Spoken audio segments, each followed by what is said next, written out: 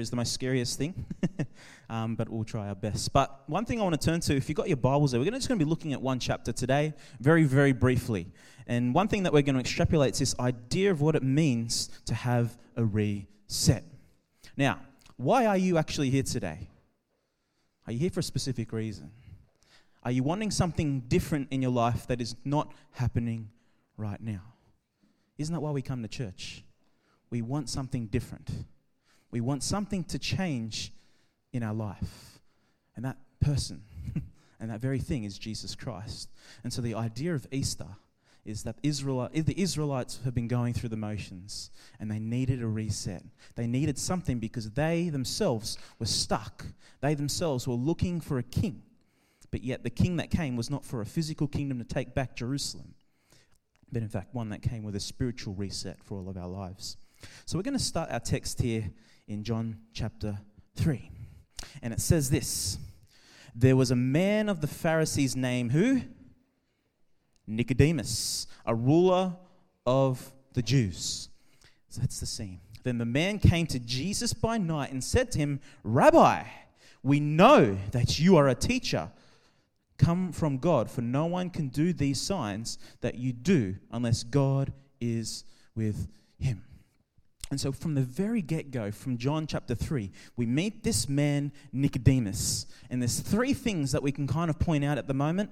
There's probably more if there was a full sermon, but we're going to look at three things. But he says he's a Jewish ruler, which shows that he is an important authoritative figure. He is a man of influence. And in fact, he is actually a teacher himself, that people look to him and he shares wisdom with the people. He shares scripture. He shares the Torah.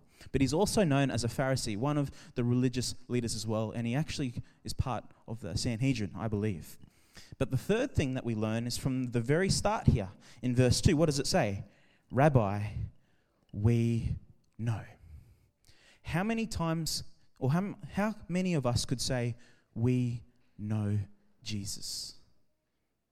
Not know about him, but do you truly know who Jesus is? And so when we look at this text, he says, Rabbi, we know that you are a teacher. Tick, because he's been teaching them. For no one can do these signs that you do unless God is with him. And so a lot of the Pharisees at the time are thinking, this man is heretical. This man must not be of God. He's doing things. He must be of the devil, they say later in the chapter. But Nicodemus has seen something. He's been studying the scriptures, waiting for the soon Messiah to come. All the prophecies that are pointing to, I think there's about 326 from the top of my head, 326 prophecies he's been reading. They've been waiting, they've been searching, and they've been waiting for the Messiah to come. And one thing I love about, and before we write off Nicodemus, because when we see the word Pharisee, it kind of gives us this negative feeling, but not all Pharisees are bad. But in fact, when we look to him, he says, you know what? You do these, no one can do these signs unless God is with him. So my follow-up question is this.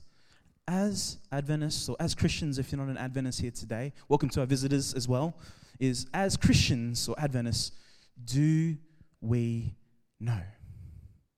We know Sabbath. We know that we shouldn't eat unclean meats. Cool. But let me tell you, that is the most shallow part of Christ, if you ask me. Do we really know Jesus? Do we know? And so we look at our next text here in John chapter 10. So my eyes are terrible. We go back to John chapter 1, verse 10. The very beginning, it talks in the beginning was the Word. Anyways, in verse 10 it says, he was in the world and the world was made through him. But guess what?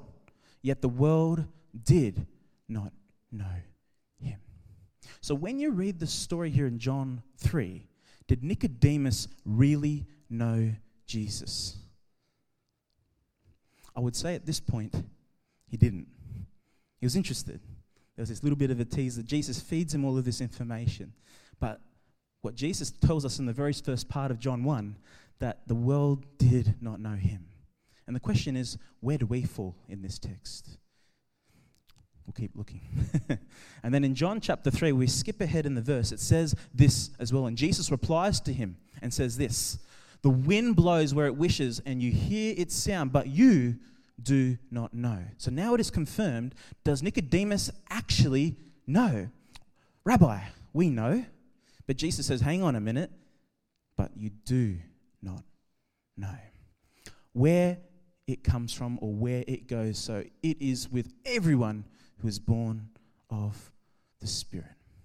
And so the powerful message of Easter is the death of Jesus, but not only the death, but is the resurrection that gives us the blessed hope of heaven. Amen? That new Jerusalem. I love that song. Thank you, guys. But that new Jerusalem is what we hope for. And so as we continue looking, the question is, do we know who Jesus is? In fact, do we know where we're actually going? And he continues on saying this in John chapter 3. You are Israel's teacher. And so it flips. All of a sudden, he's at the start of John chapter 3, verse 1, that he is a Jewish ruler, he is a Pharisee, he is a teacher. And then Jesus says, hang on a minute, I'm teaching you. So I kind of see this comedic side that you are Israel's teacher, yes? Said Jesus. And you do not understand these things. Very truly, I tell you, we speak of what we know. Now, you hear the scriptures from me, but have you had your own experience with Jesus this week? Have you had your own experience? Because it's very easy to share what someone else has shared with you, but you yourself need to experience it for yourself. And you know what Jesus has seen? And he says it later in the text. He's seen the Father in heaven. Amen? And so he speaks on behalf of what he has seen. And so if you want to share the message of this reset, of this new picture of grace because of the cross, you need to experience it for yourself. You need to know but of who Jesus is. But not only does he say, very truly I tell you, and you see this statement all the time, very truly I tell you, it's important. And we testify, we speak of what we know and we testify to what we have seen. But still you people do not accept our testimony. They do not know him. They've been searching the scriptures. They do not know him. They have not seen what he has seen. I have spoken to you of earthly things. So think about this. The most advanced thing that Jesus could talk about is what heaven is like. But he says, if you cannot even understand the earthly things, then how will you believe if I speak of heavenly things? And the question is, have we got to the point where we understand the earthly things, that now we can understand the spiritual heavenly things that is happening around us right now? Do you know Jesus? Because if you know Jesus, you've seen him. And so the question that we pose is, do you know of Jesus? There's a difference between knowing about him and actually knowing who he is. And so the challenge that we learn from Nicodemus is he's heard about Jesus from others. He's read about him, but has he experienced a relationship with him? Does he truly know Jesus? And the question is, do we truly know who Jesus is? And so we continue on. I think my clicker's stopped. And so the question, the thing that we see from this very first point, and there's only two today, is what you see shows who you know. And we'll unpack that a little bit further. But for us, sometimes what we may see is what we want, because all we know is ourselves. But if we know Jesus, then we'll be able to see what Jesus sees. Does that make sense? That the world actually becomes a bigger place after this reset, after having that encounter with Jesus Christ. And so he continues on here in the next verse here, in verse 51, as we speed up. Sorry, back to John 1. We're jumping back and forth. He then added, very truly, again, that word and that statement again, very truly I tell you, you will see heaven open and the angels of God ascending and descending on the Son of Man. And this is when he's talking to his disciples that he's bringing to the fold.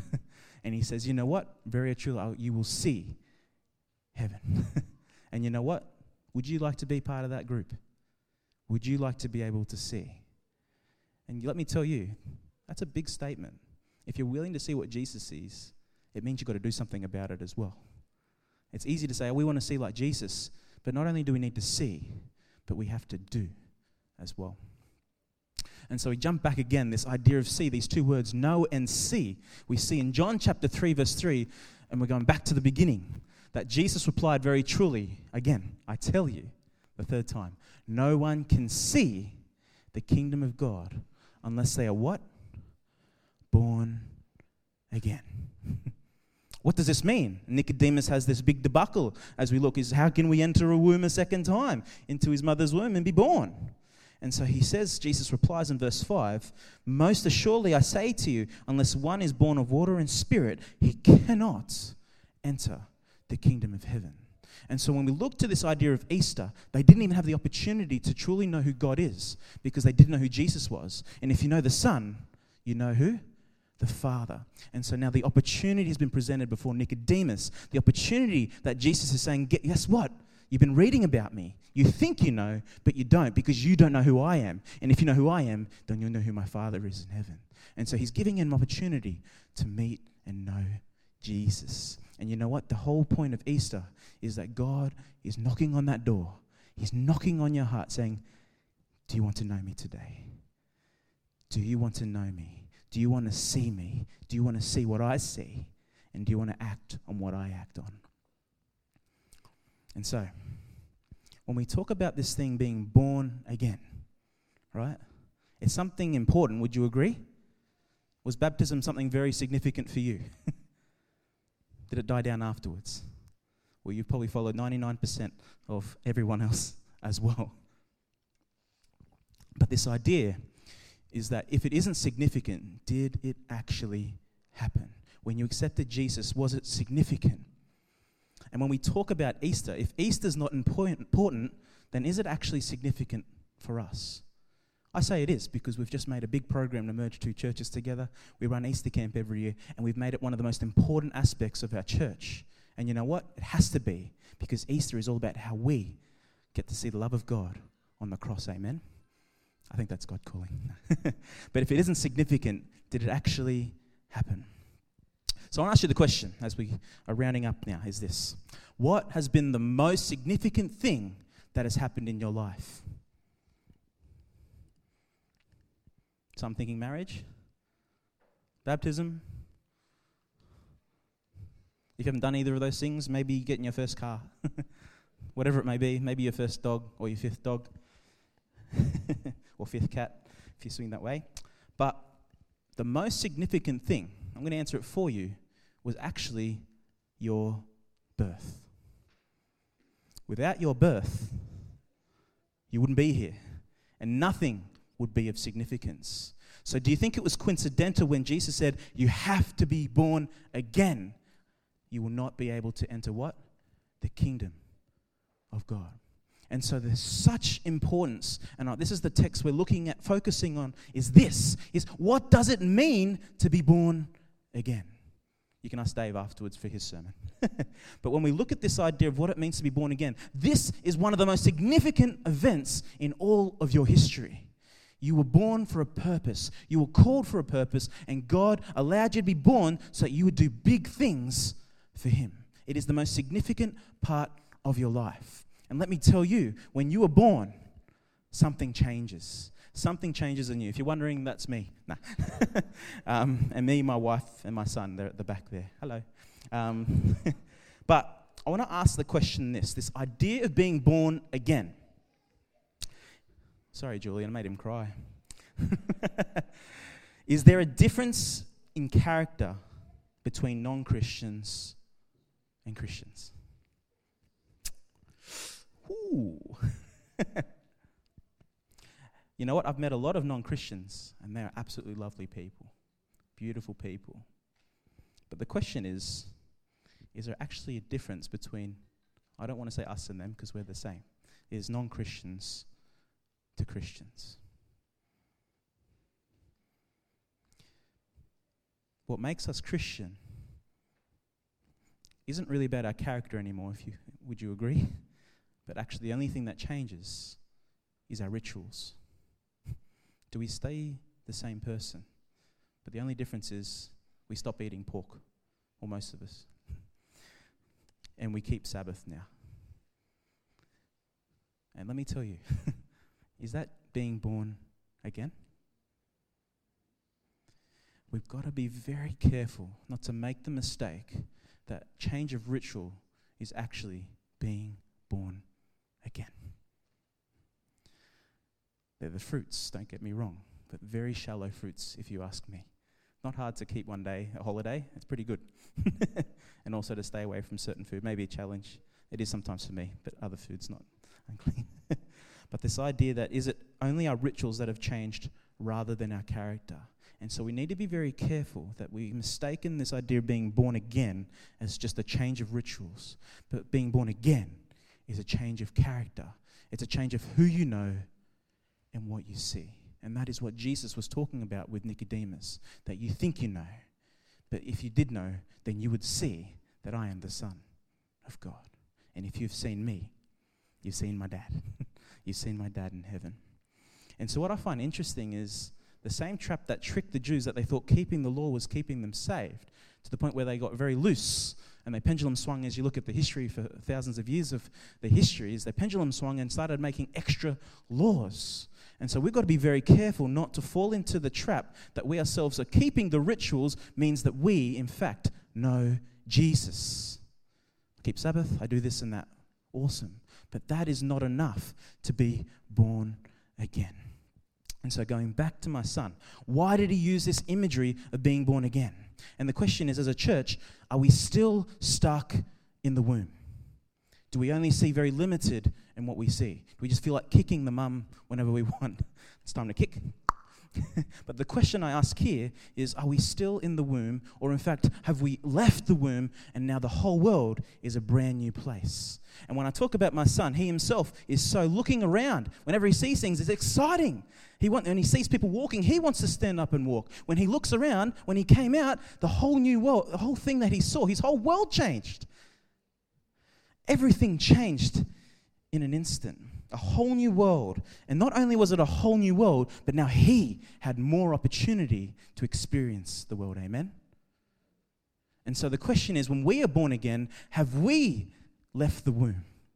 Left outside these walls? And now do we see the world the way that Jesus sees it? Have you been born again?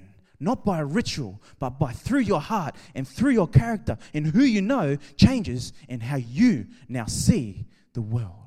If Jesus himself saw the world and purely from a heaven's perspective and that was it, he would have stayed there. But he saw the bigger picture of the earth that needed to be saved, that the character of love was the very thing that pushed him to go to earth because he wanted you in heaven with him. That is the message of Easter. The very message that we need to be born again. Myself included. This idea of being reset, to reset our minds and refocus, thinking we need to see the world as an opportunity to share the everlasting gospel. Amen? That we need to know Jesus. And when we know him, not by our rituals, but our changing character being born again, we will now see the world differently. And it reminds me, another analogy for those who don't have a child yet, that's okay, but a car, right? You've got something, this was my first car. And when I was driving this thing, there's not much I could do except stay on the roads. But when you get something like this, wife, can I get it? Oh, she's gone. She said yes. But when you get something like this, a four-wheel drive, your whole world opens. You're not bound by sealed roads anymore. You can go wherever you want if you've got a Toyota. If you've got a Prado, no, tough. No, just kidding. Got a few members with a Prado. But when you have a new car like this that is modded to be a four-wheel drive, when you know you can go beyond the world of the road and you can go up mountains, you can go through riverbeds if they're shallow enough, that your whole world changes, does it not? When you have a new car. And it is the same with a baby being born again. It is the same thing, that your whole world opens up. When you're born again as a Christian, you do not just look at the people, inshallah, in our church here, but now we look beyond ourselves. We look in our workplaces, we look in our schools, and we see what Christ sees is that they need to know him, and they need to be forgiven, and they need to accept grace. Have you been born again? And the challenge is, do we need that reset? Are you still in the womb thinking you're in the world? I keep some of the rituals. I think I've made it. But let's not wait till the second coming. But Jesus says we have this new life now in Romans, I think chapter 6, that we ourselves now can experience this reset, this new character to know Jesus and to share it with the world. So, as we finish, and obviously we didn't get to too much, but this idea, Nicodemus walks away. Did Nicodemus know? I wouldn't say so in chapter 3. I think he walked away very confused, even being an educator at the top, a ruler, a Pharisee. Did he actually see what Jesus saw? Don't think so. But the beautiful message of Nicodemus is there's two other mentions in the book of John. And I believe he had that reset, that he had that born-again experience, that now he saw the world differently as a child does when they enter the world, an opportunity. And the first one that we find is in John chapter 7, verse 50. And Jesus himself is there during one of the festivals, and he claims that I am he. And all the Pharisees are getting really upset, saying, hey, we need to arrest him. He's not. It's blasphemy. But Nicodemus, out of all the people, back from John chapter 3, he is the one that stands up for Jesus. And he stands up against his own colleagues. He stands up against his own structure, the very employment agency or the employment structure that he's part of. Nicodemus, who had gone to Jesus earlier and who was one of their own number, asked, does our law condemn a man without first hearing him to find out what he has been doing? Give him a fair trial. And here we see him standing up for Jesus in a way. But not does it only finish there, but the next part we see him, I think it's in chapter 19, yes, verse 38. Jesus has just died on the cross. And it says this, that later Joseph of Arimathea asked Pilate for the body of Jesus. Now Joseph was a disciple of Jesus, but secretly because he feared the Jewish leaders, with Pilate's permission, he came and took the body away. And he was accompanied by Nicodemus. There he is. The man who earlier had visited Jesus at night in John 3. And guess what? Nicodemus brought a mixture of myrrh and aloes, about 25 pounds, taking Jesus' body. The two of them wrapped it with the spices in strips of linen. This was in accordance with the Jewish burial customs. And when we look to when Jesus died in his time of need, none of his disciples were there except one. This one, John, the one that he loved. And guess what? Nicodemus was there as well. So as we finish the book of John here on the cross of why we're here, did Nicodemus know God?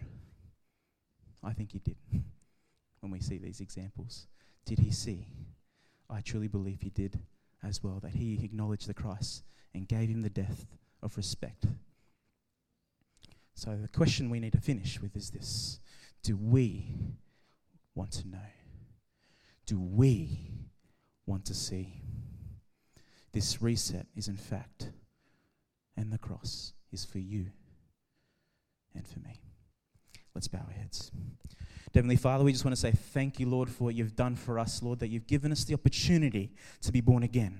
Lord, let us not mistake in this being born again of keeping rituals, but Lord, it is the changing of our heart, the changing of who we know and how we now see the world. And Lord, you did not see the world in the sense that you were going to condemn them, that we see in John 3:17. You did not come to condemn the world, but in fact you came down to save it in John 3:16. For God so loved the world. And that is why we are here. Because of your grace, and because of that grace, we have the opportunity to be born again in you. In Jesus' name we pray. Amen.